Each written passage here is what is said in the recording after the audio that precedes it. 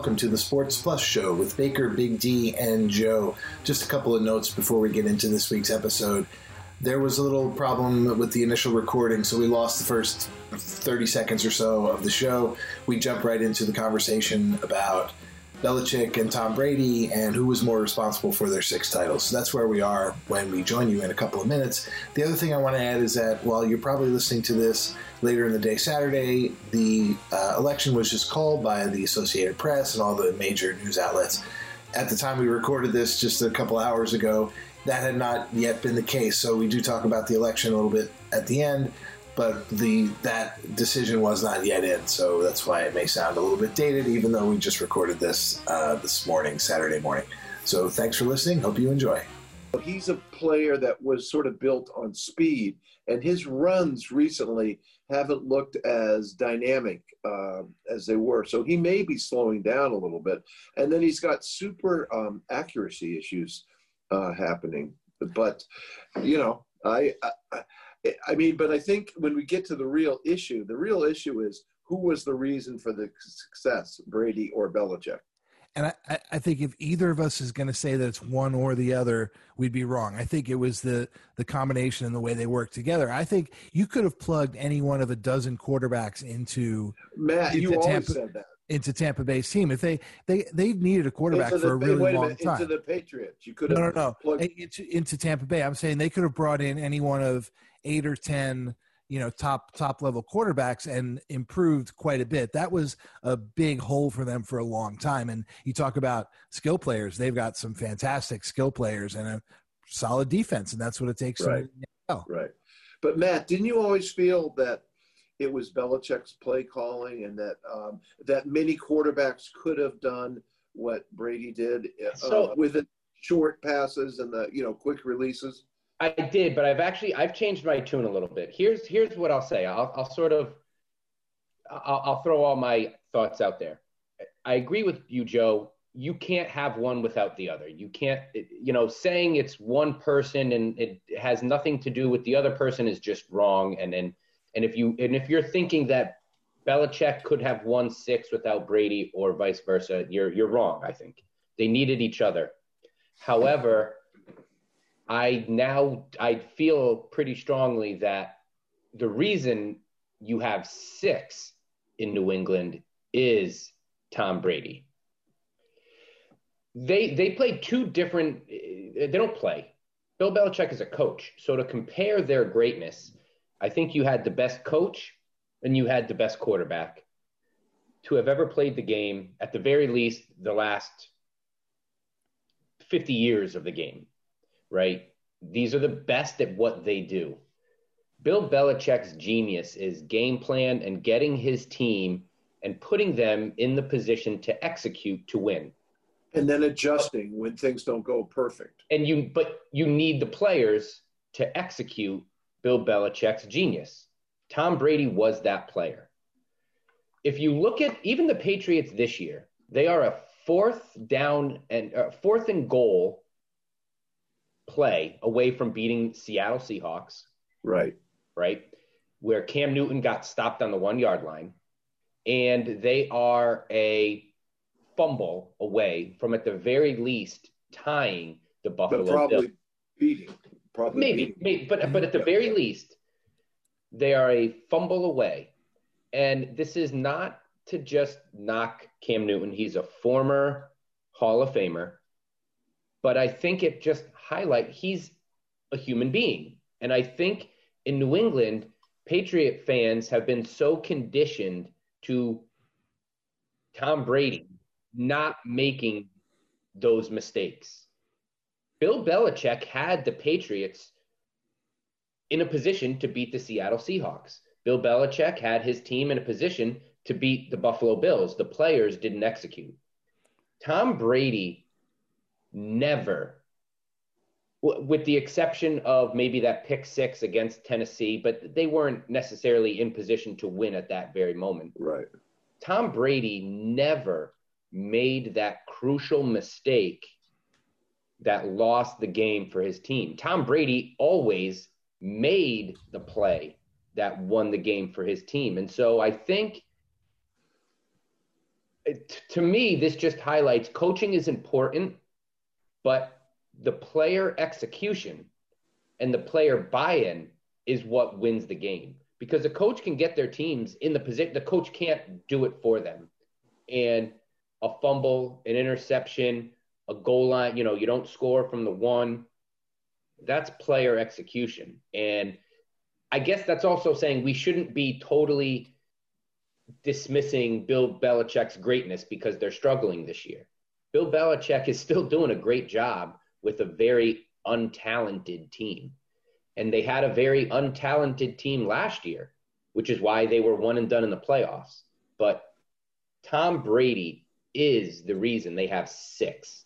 Without Tom Brady, I used to think anybody could have won. It was just their dink and dunk, and Tom Brady is the reason that they won 6. And maybe without Tom Brady, Bill Belichick has 1 or 2, which is Hall of Fame. I mean, that's Tom Coughlin has 2 Super Bowl rings.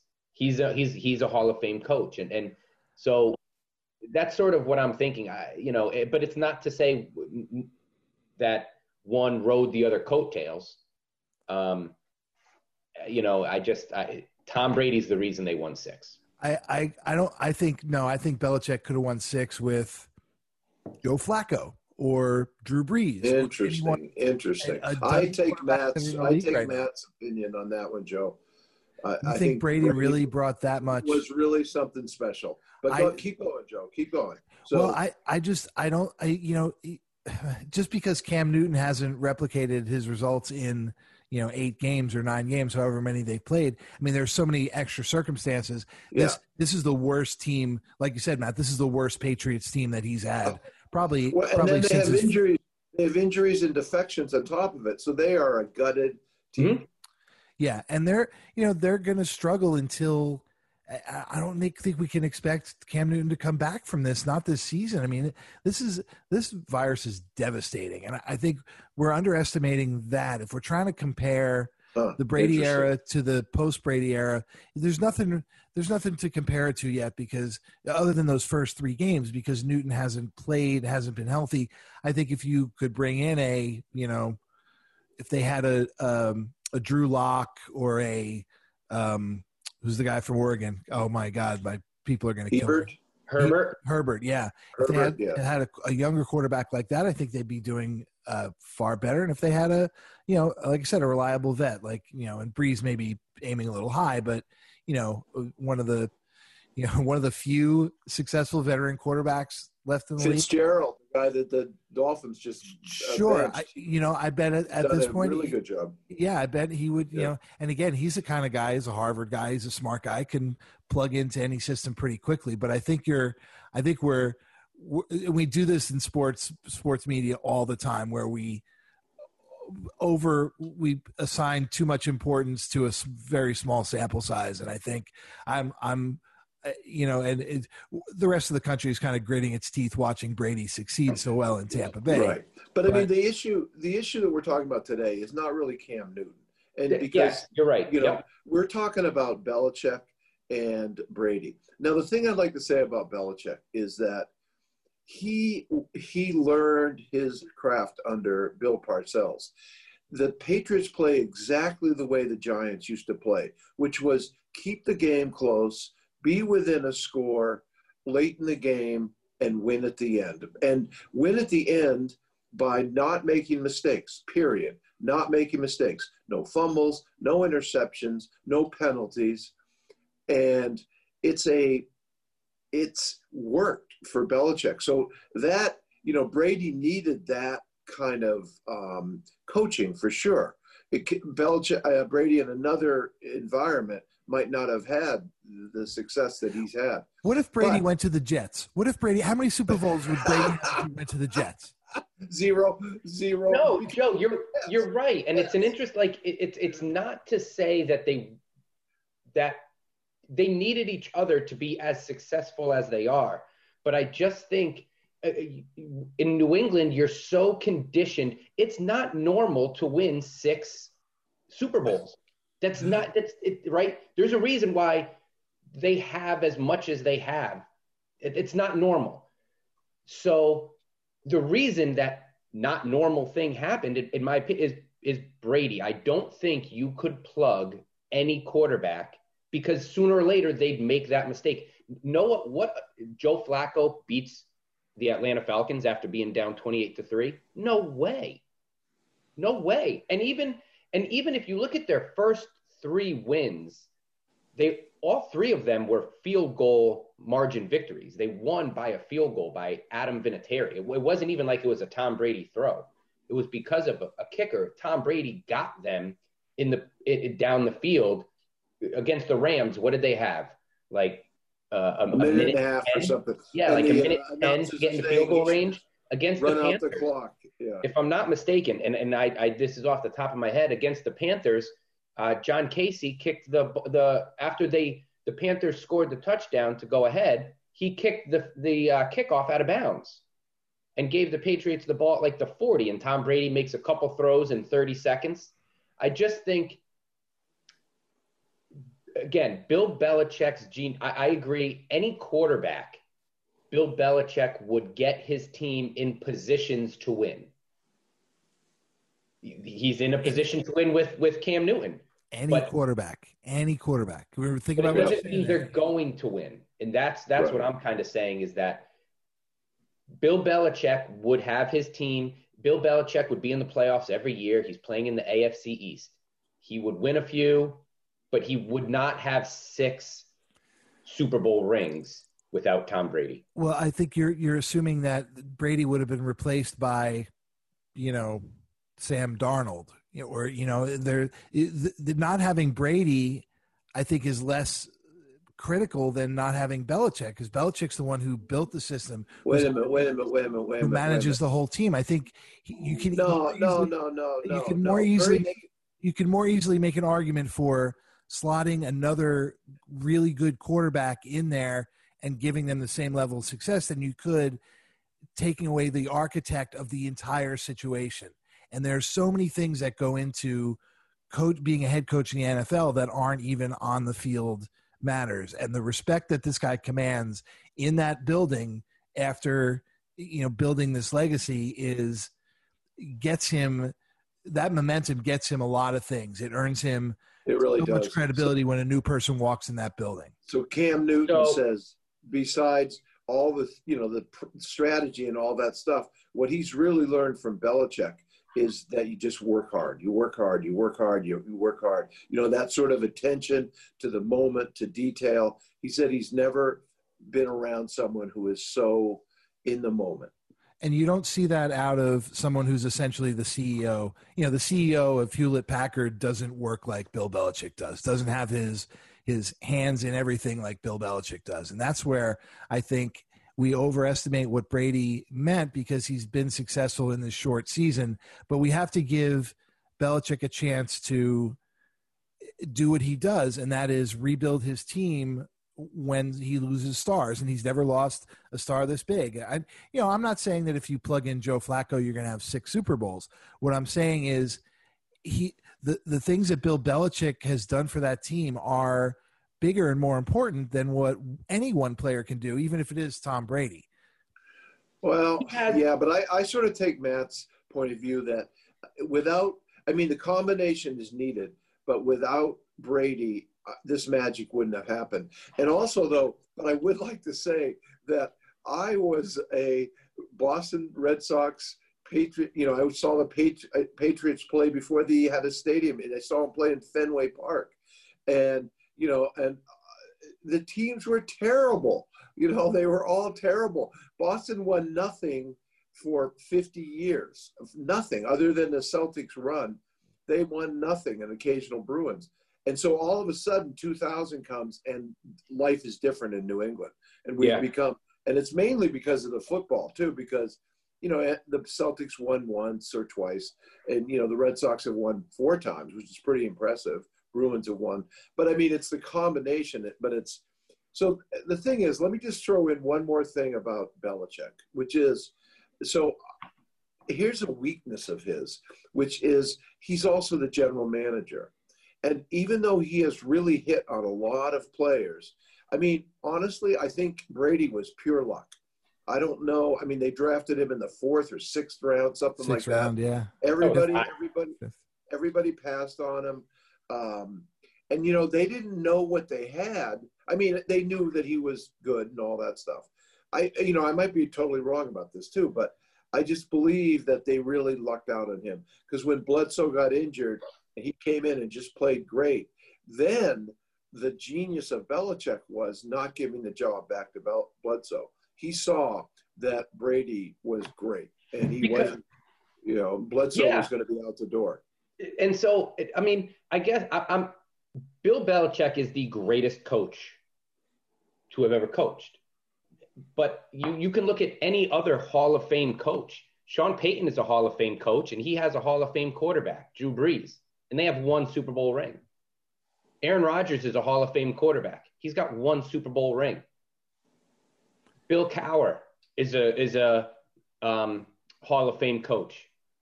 He's got 1 Super Bowl ring with the Pittsburgh Steelers. So 6 is just it's again, it's not normal. And I think it was because of Brady. But to your point, Darryl, yes, I agree. They got the NFL draft is luck. There's so many misses.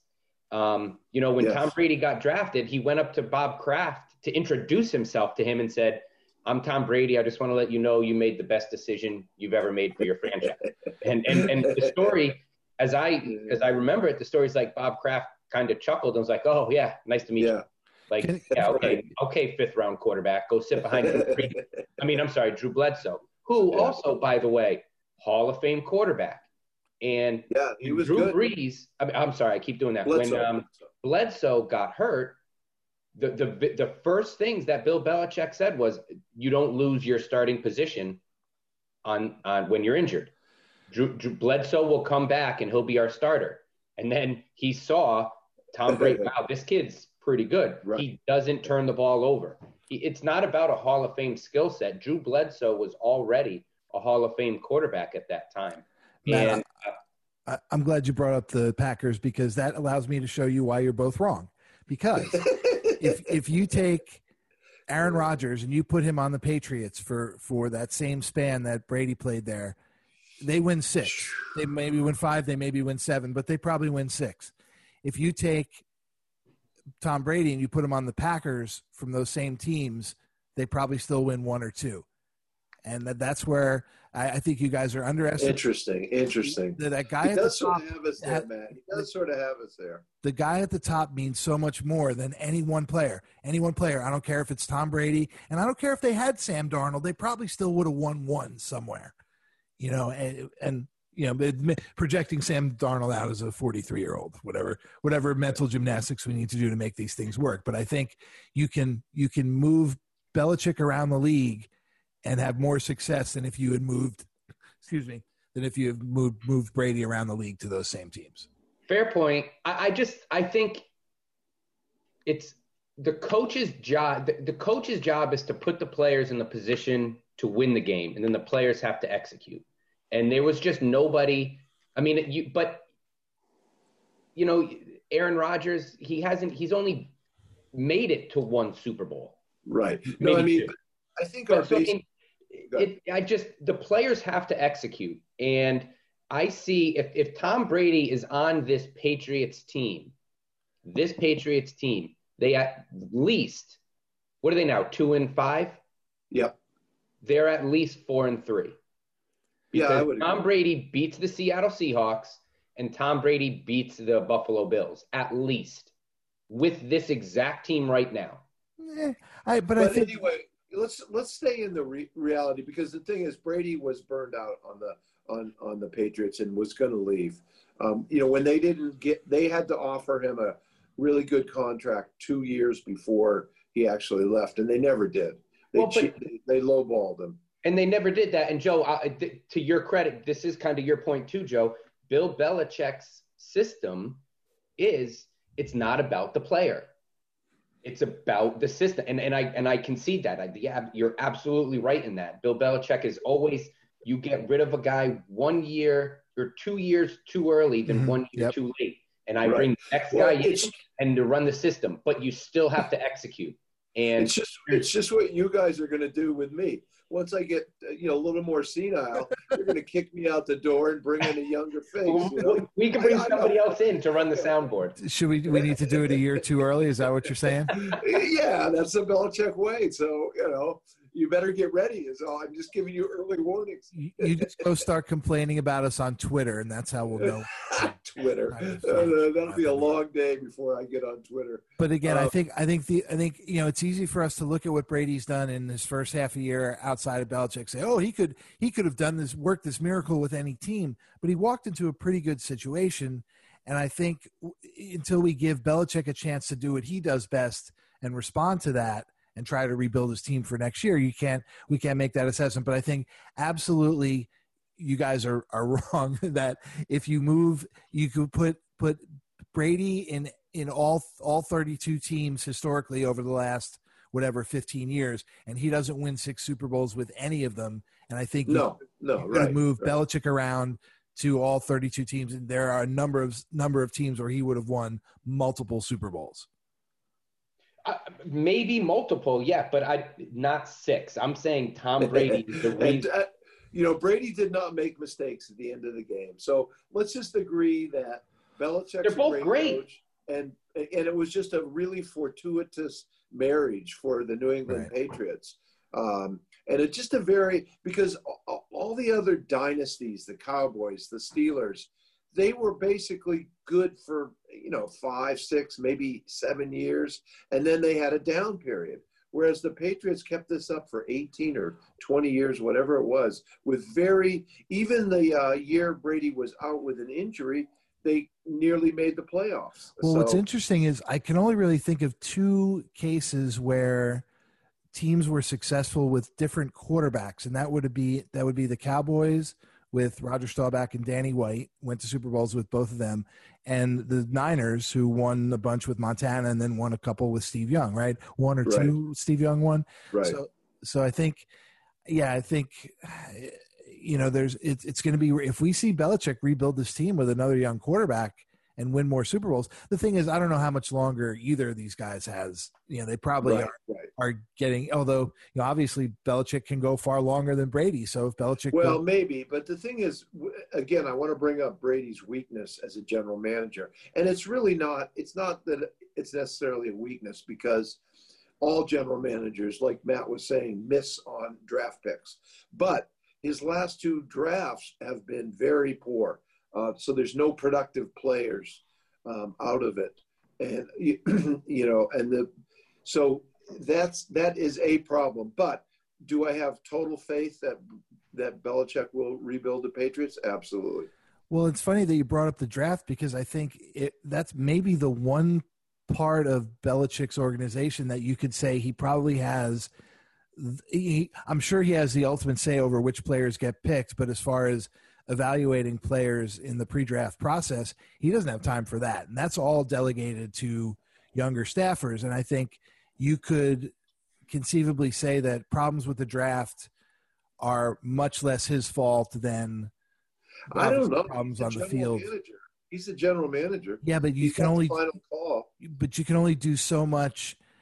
You have to rely on the information that comes in from your scouts, from your player personnel evaluators, and you can't, no matter how much time you spend absorbing that, no matter how hard you work at it, it's only going to be as good as the information you have coming in. So if there's anything lacking there, I could see that contributing. Well, and that's why I believe how many other Bill O'Brien was head coach GM. He got canned. Mike Holmgren, he's no longer a coach. He was historically with the Packers and the Seahawks. He was head coach GM. And then you kind of have Belichick. Not many coaches, Jimmy Johnson did it with the Cowboys. Right. Not many coaches are GMs for that reason, Joe. It's 2 totally different jobs. But nonetheless, I mean, I agree with Darryl. He is the GM, so the buck stops with him. He hasn't had good drafts as of late. He missed on N'Keal Harry. Think about it. You look at who the wide receivers who were drafted after N'Keal Harry. DK Metcalf. He could have been a Patriot. Right? You missed on him. The running backs. drafting Sony Michel. He missed. I think doing this. Sony's pretty good. Harris looks like he's going to be the real thing. But he's Brady missed. has had instances of missing, and he's also obviously had hits too. But that I think is, I kind of think, and before I'll say this first before I get to my point. I'm totally speculating. I'm assuming. I'm being a psychologist, and I have zero psychology education. However, I do see the Bill Belichick system before player mentality. That's a tough sell in an NFL locker room with today's athlete. With Tom Brady in your locker room, it makes that sell a lot easier because Bill Belichick would ride Tom Brady the same way he would ride the 53rd man on the roster. Right. If I come Brady, in now, Brady was a worker, and you would not be a rookie in that locker room and say something negative about Tom Brady. Now you've sort of lost that, and today's athlete is not going to come into the locker room and work as hard as they need to hit that Belichick standard of excellence. It's harder to find those diamonds and those gems. There's 6 of them. There's 6 young quarterbacks like that in the league right now. Patrick Mahomes has that. And you can't. The thing is now Brady made that the standard to where you can't come into the league and succeed without doing that. And LeBron James did the same thing in basketball in the 80s. You remember this, guys. Maybe Matt, you might be a little young to remember the 80s, but the NBA was a disaster, and then we got Michael Jordan in there who all of a sudden worked out harder than everybody else. And I think again, you guys are also wrong about Belichick's flaws as a GM. And who agrees with me? The USA Today, who ranked all 32 GMs just a couple of months ago, and Belichick was ranked number 1. And here's the argument: is that if you could pick any GM in the league to build a team, you were starting a new franchise, an expansion franchise tomorrow, you could pick any GM in the league and they would come to your team. It wouldn't even be close. It would not even be if you asked all the other 31 NFL GMs if they could have Bill Belichick run their team, they would take it in a heartbeat. And I think it's easy for us to underestimate his worth because they've struggled this year. Nope. Here we go. Oh, Joe, great. This is good. I think that you're doing that because of his coaching ability. You're saying you'll take him as a GM because of his coaching ability. If you I'm saying no. Because he's assembled these teams. This is all him. Wait. Take away if I gave you 32 pieces of paper with just rosters, you did not know the team it was, and you just had names, you would look at the Patriots roster and you would say, who are these guys? Historically, they won because of – so it's not just about Belichick building the team. He built the team and how he knew he wanted to coach them. So just if you separate – to that point, I don't want Bill Belichick to be the GM of my team unless he's coaching them too. Because if you take those guys, hold on. If you take those guys that are on the Patriots roster, historically, they've always Julian Edelman, Wes Welker, they're guys that can't play on they can't play on the field on another team, but they're Hall of Famers as Patriots because of how Belichick coaches them and in the system. So if he's just the GM, he finds those diamonds in the rough because he knows how he wants to coach them. So if he's the GM, I don't, just as a GM, I would not want him to be the GM unless he's the coach too, because he does not. Okay, that's a good point. But even though I'm criticizing him, look at he drafted Edelman, who was a quarterback. He traded for Welker, who was just a do-nothing for Miami. And this year, he drafted his first pick was this guy, Kyle Duggar. And so he's like a Division II, Division III, whatever it is.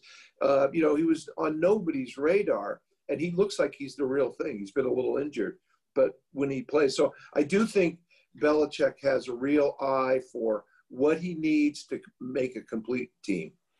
Matt, and I agree that he is best when he can do both those things. And I think, and again, something you pointed out earlier, most coaches who try to do this fail. He has not failed. And you can point to this year's team and say, well, he couldn't do it without Brady. But I think you have to give, they've suffered a lot more than just losing Brady. I think you've got to give him a chance to respond to all that and do his thing, do his rebuilding. But I think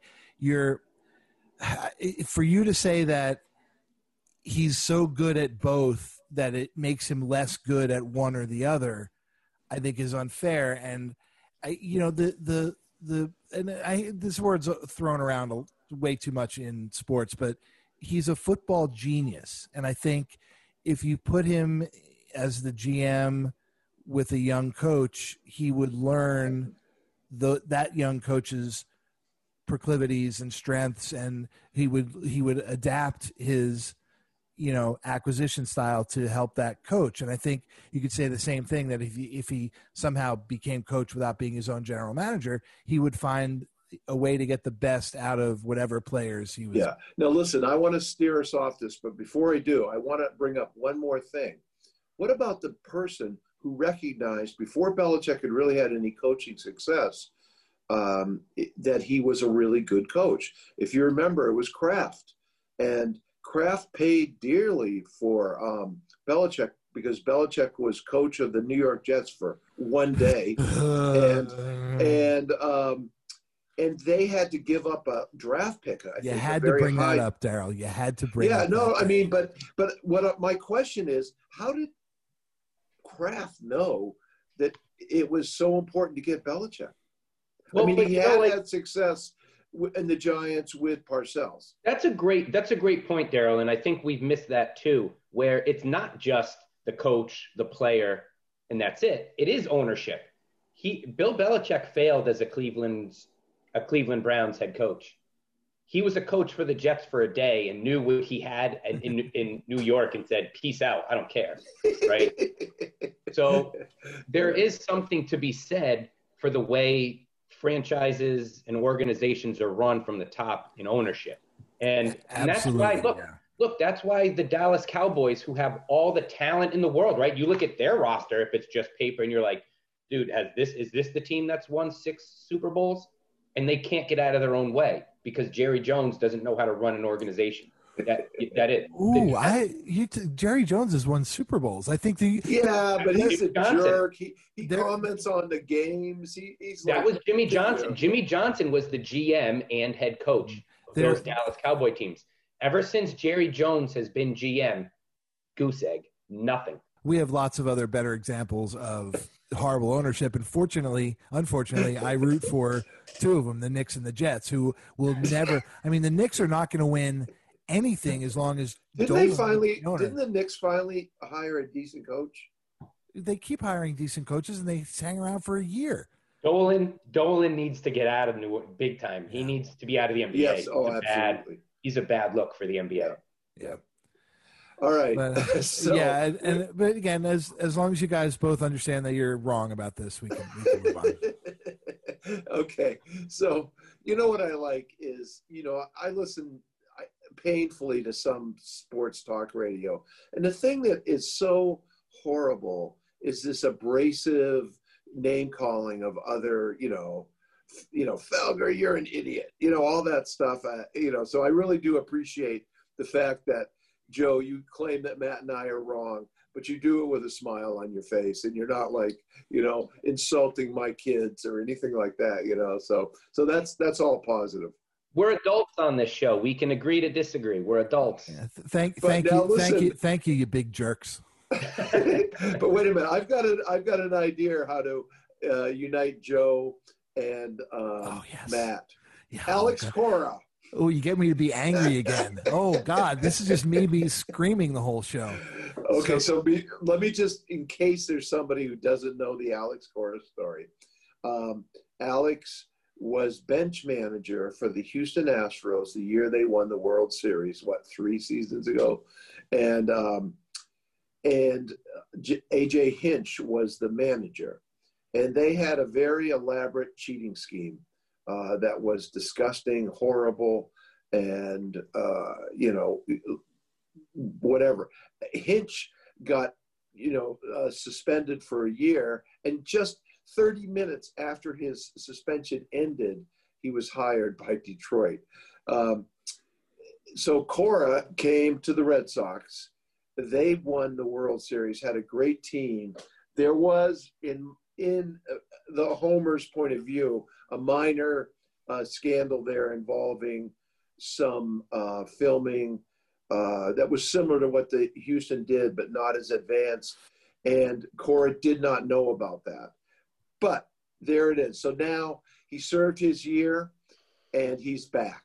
And the reason that the one last thing I'll say before you guys excoriate me is that people, I think felons should be able to vote. I think once you've served your penalty, you should have all the rights. Cora served it. Cora, unlike some people who, get found guilty of things, he assumed responsibility for it. He did not pretend that it was nothing. He took the hit. So there you go. That's the background on the Alex Corey story.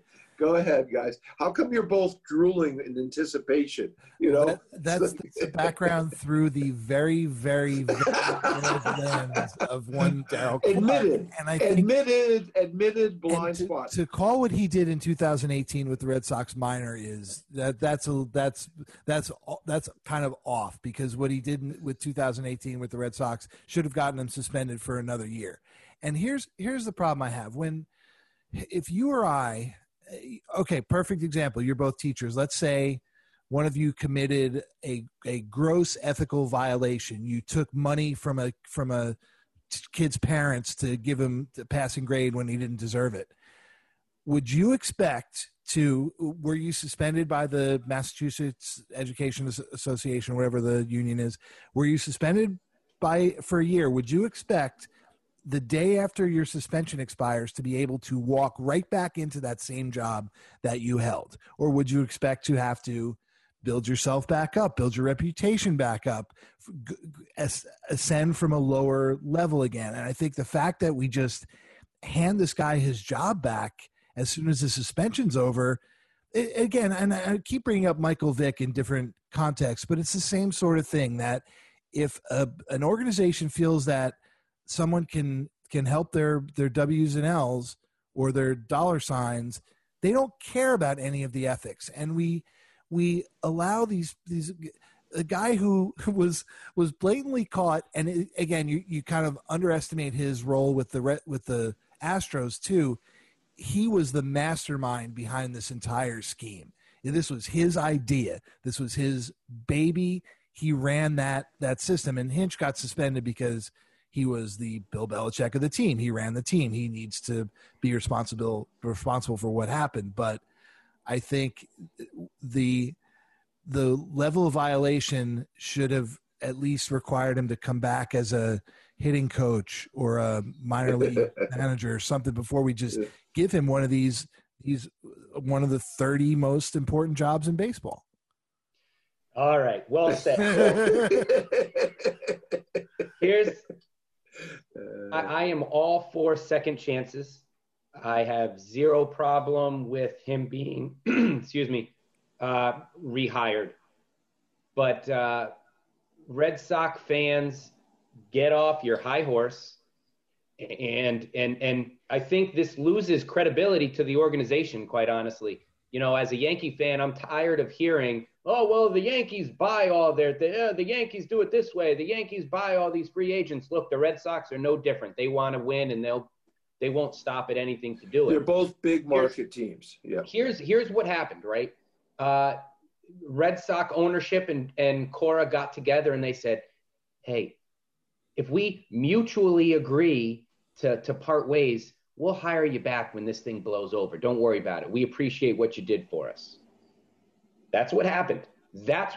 So ethically, I have no problem that he got rehired.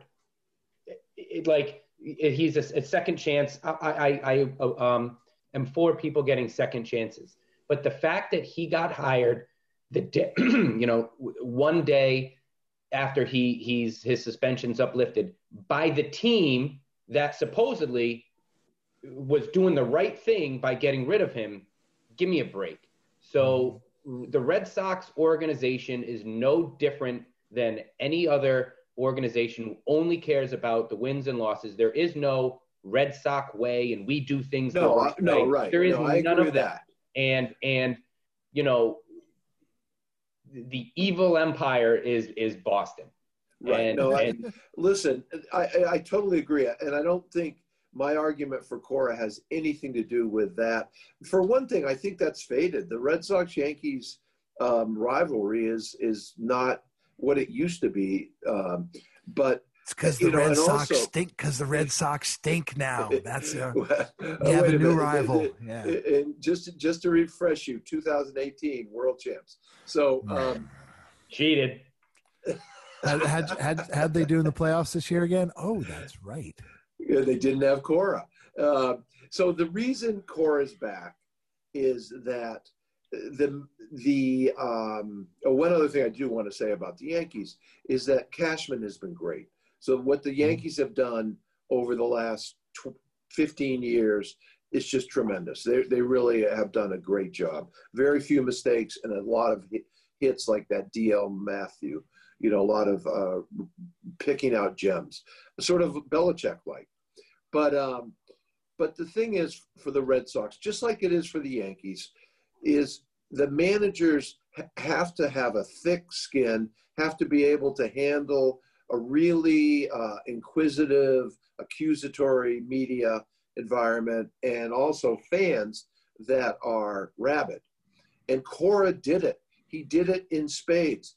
His players loved playing for him. Devers and Vasquez, Rodriguez had their best years ever and then fell apart when he wasn't there. So, again, why did they have their best from years a blind homer's view, Cora did a great job. I'm glad he's back. But why did they have the best years ever, right? Like, we could get into that. They were cheating. They knew what pitches were coming, and they were able to hit them. Fine. Again, Darryl, it's not – I can't disagree. Players loved playing for him. Sure, all that stuff. He was a player's manager. I get it. But for the team, the organization, to basically just say, behind closed doors, hey, look, baseball's making us get rid of you. We'll get rid of you. Come back, water under the bridge. No big deal.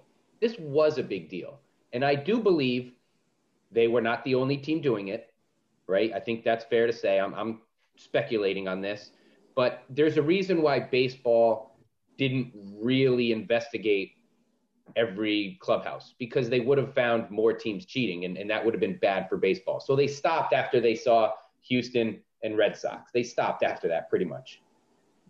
But, if he got rehired or if he got hired to coach, name a team, the Tigers, the Brewers, any other team, I'd have less of a problem with it. The fact that he got hired to coach the Red Sox, that just screams to me that this organization is okay with cheating. That's it. They're okay with it. They see no harm in it. No harm, no foul. We won a championship. Let's go do it again.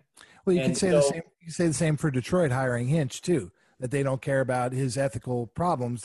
You'd like to assume that having been punished, they're not going to do the same thing again. But again, I'm totally with you on that, Matt. Absolutely, 100%. Yeah, but I won't go so far to say that. Look, Hinch didn't cheat with the Tigers, so I'm going to go and maybe I'm naive. He learned his lesson. Here's his second chance. He's not going to make the same mistake again. It's just the same team is a bad look for me. It screams they didn't take the punishment serious to begin with. And, that's just a bad look, it being the same team. Darryl, you looked like you were in actual physical pain listening to Matt say those words just now. Well, it's, you know what? And this must be the blinders on my eyes, because from what I've read, the level of cheating that the Red Sox did was not in the same ballpark as what Houston did. I'm out. And I might be wrong. Hold on. Yeah. Think about what you just said. You're a teacher. The level of cheating. Thank you. That qualify that? What does that mean? The level of cheating. It Darryl, means that I don't think that. See, I'm not buying the cheating aspect in the same way. Or let me just put it this way: it completely left my mind. Oh, sure. But the rest but I will say in fairness that I will look into the Red Sox cheating and next week issue a mea culpa if I'm wrong, which I probably am. But this week I'm going to remain happily ignorant. Well, I mean, Darryl, if I'm a student in your class and you give me a test and it's a 10-question test and I cheat on 7 of the questions, yeah, I didn't cheat on the whole thing, so it should still, whatever my score is, should still count, right? Because my level of cheating, I didn't cheat on all the questions. Cheating is cheating. Cheating is cheating. I agree. And unfortunately, it's such a part of sports. And, hopefully to get it off the Red Sox for a second, let's see if I can fake to the left and draw you guys away. So look at soccer and the flops, and what a really terrible thing that was for soccer, and still is, where a person brushes against somebody and they go down like they were, hit with a howitzer. And unfortunately, my favorite sport of basketball has got the same disease. People reach their hands up and the guy is like writhing in the ground on I think that is gamesmanship, not cheating. And to basketball's credit, I think they did a great job this year knocking that down, especially when they came back from the bubble. And they also did a really good job of getting rid of the outrage every time a foul is called. So I think you got to give the NBA right. No, credit. I agree with you there. And we're always giving the NBA credit because they're the best run league in the world. Yeah. And I think they deserve it. But I agree with soccer. It really kind of makes it hard to watch for me, the theatrics about it. But it's become part of the game. And it, like Matt said, that's not cheating because it's all within the rules and it's gamesmanship. It's using the rules of It's cheating. It's within the rules of the game. You're using the rules of the game to gain an advantage. It's like the shift. Don't say that if you get brushed by the hair on a person's head that you do a somersault backwards. But Darryl, here's where I think it's gamesmanship is because just because you fall down does not mean the ref is going to blow the whistle and give the other guy a yellow card. It's still up to the ref. What all the player is trying to do there by flopping, and I agree, it's horrible. I hate it. I can't stand it. But all the player is trying to do is draw attention. Hopefully, the ref didn't see it. They see me writhing in pain, so they blow the whistle. It's not – they could flop, play goes on. And now their team's at a disadvantage. So that's gamesmanship. Right. And Joe's right that basketball has done a better job than soccer. Basketball, basically, if the referee, now again, if you flop in basketball, it's up to the referee. I could blow the whistle or we can play on. I might call a tech on you for flopping. Right. So that I agree. NBA did a nice job in that, but that's not cheating. Recording pitches in real time and darn, I tried to using electronic signals to using real time to identify pitches is cheating. And so listen, I'm confessing on the air that I will take seriously looking into it because I'll be honest, in my worldview, I consider Houston a cheat, and I don't consider Red Sox. So you guys can expect an apology from me next week. Well, I just want to throw one more thing into this argument. In hockey, we see it all the time, but it's so subtle. Like you see guys draw penalties all the time, and that's considered a plus for a player if they're good at drawing penalties. If they can subtly make a little hook look like a big hook or a little slash look like a big slash. And so, you've got the degrees, right? So we've got the players that do that in hockey who do it really subtly. We've got basketball, which is now somewhere in the middle, and then you've got soccer where you get an elbow to the shoulder and it's like you got shot with a howitzer. Yeah. And and the NFL does that too, to the same extent, I think, as hockey a little bit. Like if you watch an NFL game, you watch those interior linemen, right? If they're being held a little bit, you see the defensive linemen, they throw their hands up. Whoa, like you have to, there's so much going on. I understand why a player would want to draw attention, but again, pitches in real time is, and banging on trash cans.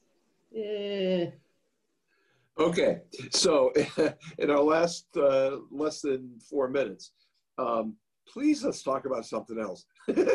I'm suffering here, man. I'm suffering, and I know I took the wrong argument, and now I have to look into it. But we need to talk. Go ahead. Well, I said we got this far without talking about the giant elephant in the room, which is the unresolved election. It's now, we're recording this Saturday. It's 7:00 Pacific time, 10:00 Eastern time. We still don't have a winner. We probably won't for a few more days. I'm okay with the pace slowing down at this point because I think it's inevitable that Biden's going to win. There's no way Trump's going to win all of these states that are still untabulated. No, but I mean, Trump could still come up with some tricks. But what I think has not been noticed. But I think it's unlikely. What I have not seen mentioned anywhere is that we saw this with Ralph Nader, who took votes away from Gore in 2000 and gave the election to Bush. Joe Jorgensen took a lot of votes away. There were lots of these battleground states where Joe Jorgensen, the Libertarian candidate, was the only third-party candidate on the ballot. And Libertarians are going to take votes from Republicans. They're going to take Trump votes away. And the number of votes that she got was far greater than the margin that Trump was even ahead in battleground states. And now that he's behind, I mean, he's losing 70 or 100 or 200,000 votes in some of these states to Joe Jorgensen, where Howie Hawkins, the Green Party candidate, wasn't on the ballot. So there weren't any third-party votes coming away from Biden. They were all coming away from Trump. I think when this is all said and done, Joe Jorgensen will have won this election for Joe Biden, which I have not heard anyone mention. Yeah. Right. That's interesting. Well, you know what it means? It's because Kanye West couldn't get his campaign going. 12 states, 60,000 votes, I believe. Well, you know what's interesting, and I know we don't really have a whole lot of time to get into it. And so maybe it's a Sports Plus show. Maybe next week we'll see how the sports go this week, but maybe we get a little bit more into the Plus next week after hopefully we officially learn who our president is going to be. But I think I don't even know if I'm optimistic of the next 4 years. And it's almost not, it had nothing to do with what I do think inevitably will happen is Biden being president. I'm just worried about, us as people. And, I watched The Social Dilemma last night on Netflix, which if you haven't watched it, folks, go watch that. I think it's eye-opening. But I worry about us as people, and sort of where we go the next 4 years is worrisome to me. And having young kids, they're not going to be able to vote in the next election cycle, but just the world that my kids are going to be growing up in is not going to be a better world that I got to grow up in. And I'm upset about that. Well, I'm sorry, Joe. I'm going to finish up in our last 20 seconds. So I'm an optimist. I see Biden's will make a move to say that he is president of the 68 million people that voted against him. And I think that's where we need to go as a country. And I'm hopeful that we will begin to talk to each other again. We'll keep talking to each other here on Sports Plus. We'll see you next Saturday. And thanks a lot for listening. Thanks, everybody. Thanks. Well said, Darryl, at the end. I hope you're right. I hope I'm right. The thing is, I don't know if those 60-something million people are going to want. 68 million.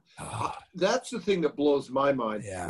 I'm sorry. It's like, I respect limited government. I respect a strong military. I respect fiscal sanity, but that didn't happen under Trump. And then you throw the awfulness of his human being there. How does he get 68 million votes? I'm going to tell you. Here's what I think. I'm with you, yeah.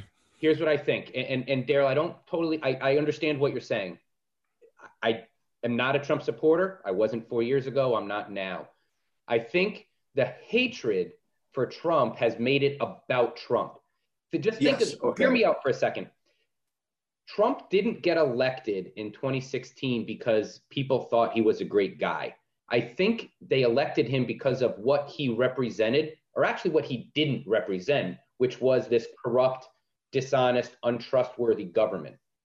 And nothing in the last 4 years could change anybody's mind about the type of person Trump is. But what I think, it's not about Trump the person. It's about this government, this distrust. And if you look at even just what happened where, Darryl, you and I were here in Mass. Look at what just happened over the last 2 weeks in Mass, where our governor said, well, at 9:30, everybody has to be in their house. Because what, at 8:30, the coronavirus isn't going to get me, but at 9:30, you're sending me to my house? That doesn't, there's no trust. And in my opinion, that's where the 68 million came from. It's not so much about Trump's a good guy. He represents something that a lot of people, we don't have trust in our government. We don't have trust in our media. I don't know, Joe. That's kind of what I'm thinking. I totally get that, but I don't know how you could even, and I forgive people who voted for him in 2016, but if you didn't see after 6 months what was happening, and I know a lot of people who voted for him in 2016 who have spent the last 4 years apologizing or just wondering what happened and didn't vote for him again, and that I can understand. What I don't understand is how anyone looks at the job he's done and the way he's comported himself over the last 4 years and said, I want this guy to continue to be my president. And you're right. It's become so much about the identity of whether you're a person on the right and a person on the left. And I assume that are you Republican? Do you consider yourself a right-leaning person? I'm independent. I have a hard time with any label of any sort.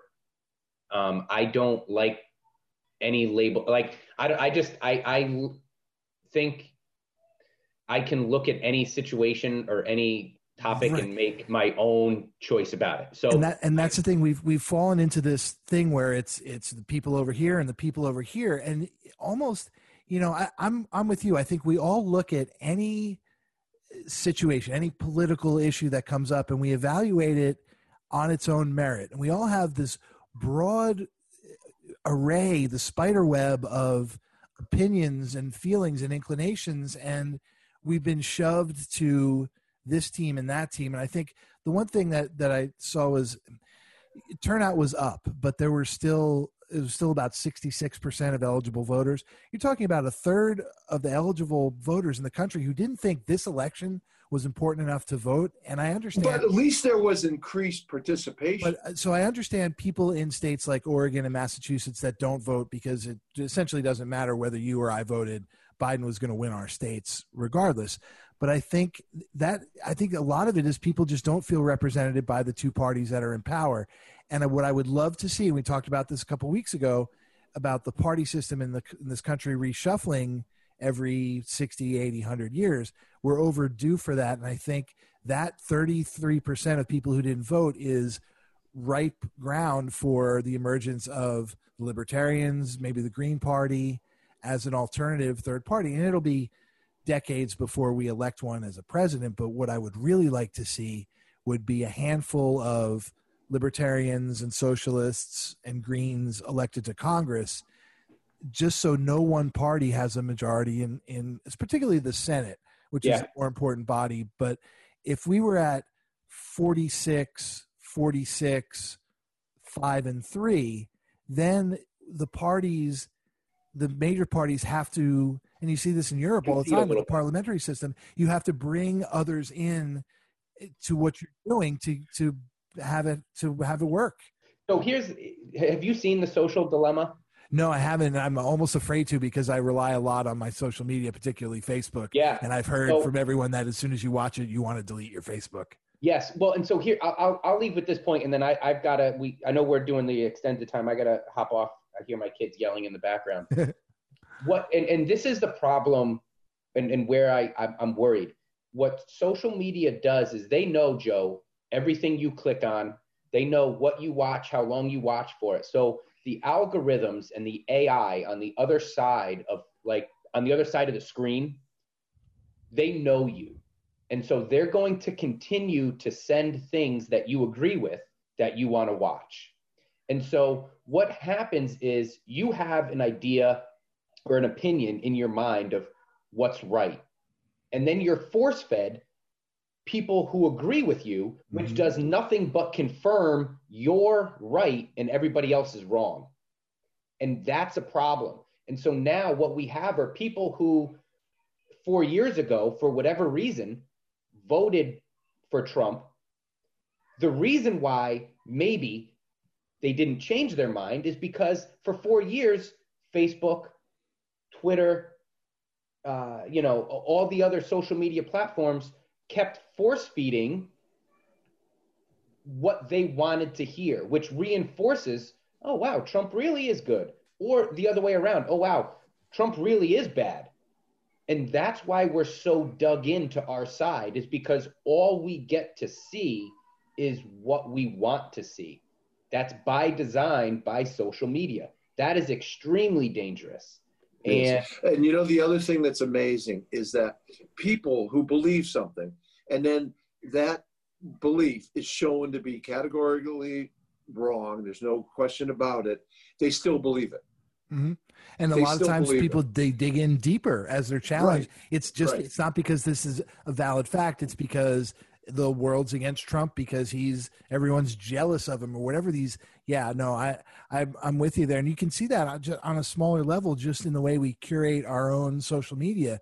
And I've gone through and gotten rid of most of the Trump supporters on my Facebook because I can't absorb what it is that they're spitting out. They actually, if you do watch the documentary, I recommend it. Anybody out there listening, take it for what it's worth, but be cautious on social media. But they actually, Joe, will say, that's probably the worst thing to do, because by not being friends with those people, the algorithms will continue just to push the one narrative. And I'm not saying one is right or one is wrong, but the truth is they're kind of, it's like, I draw a 6, you see a 9 because you're upside down. I see a 6. We're both kind of right.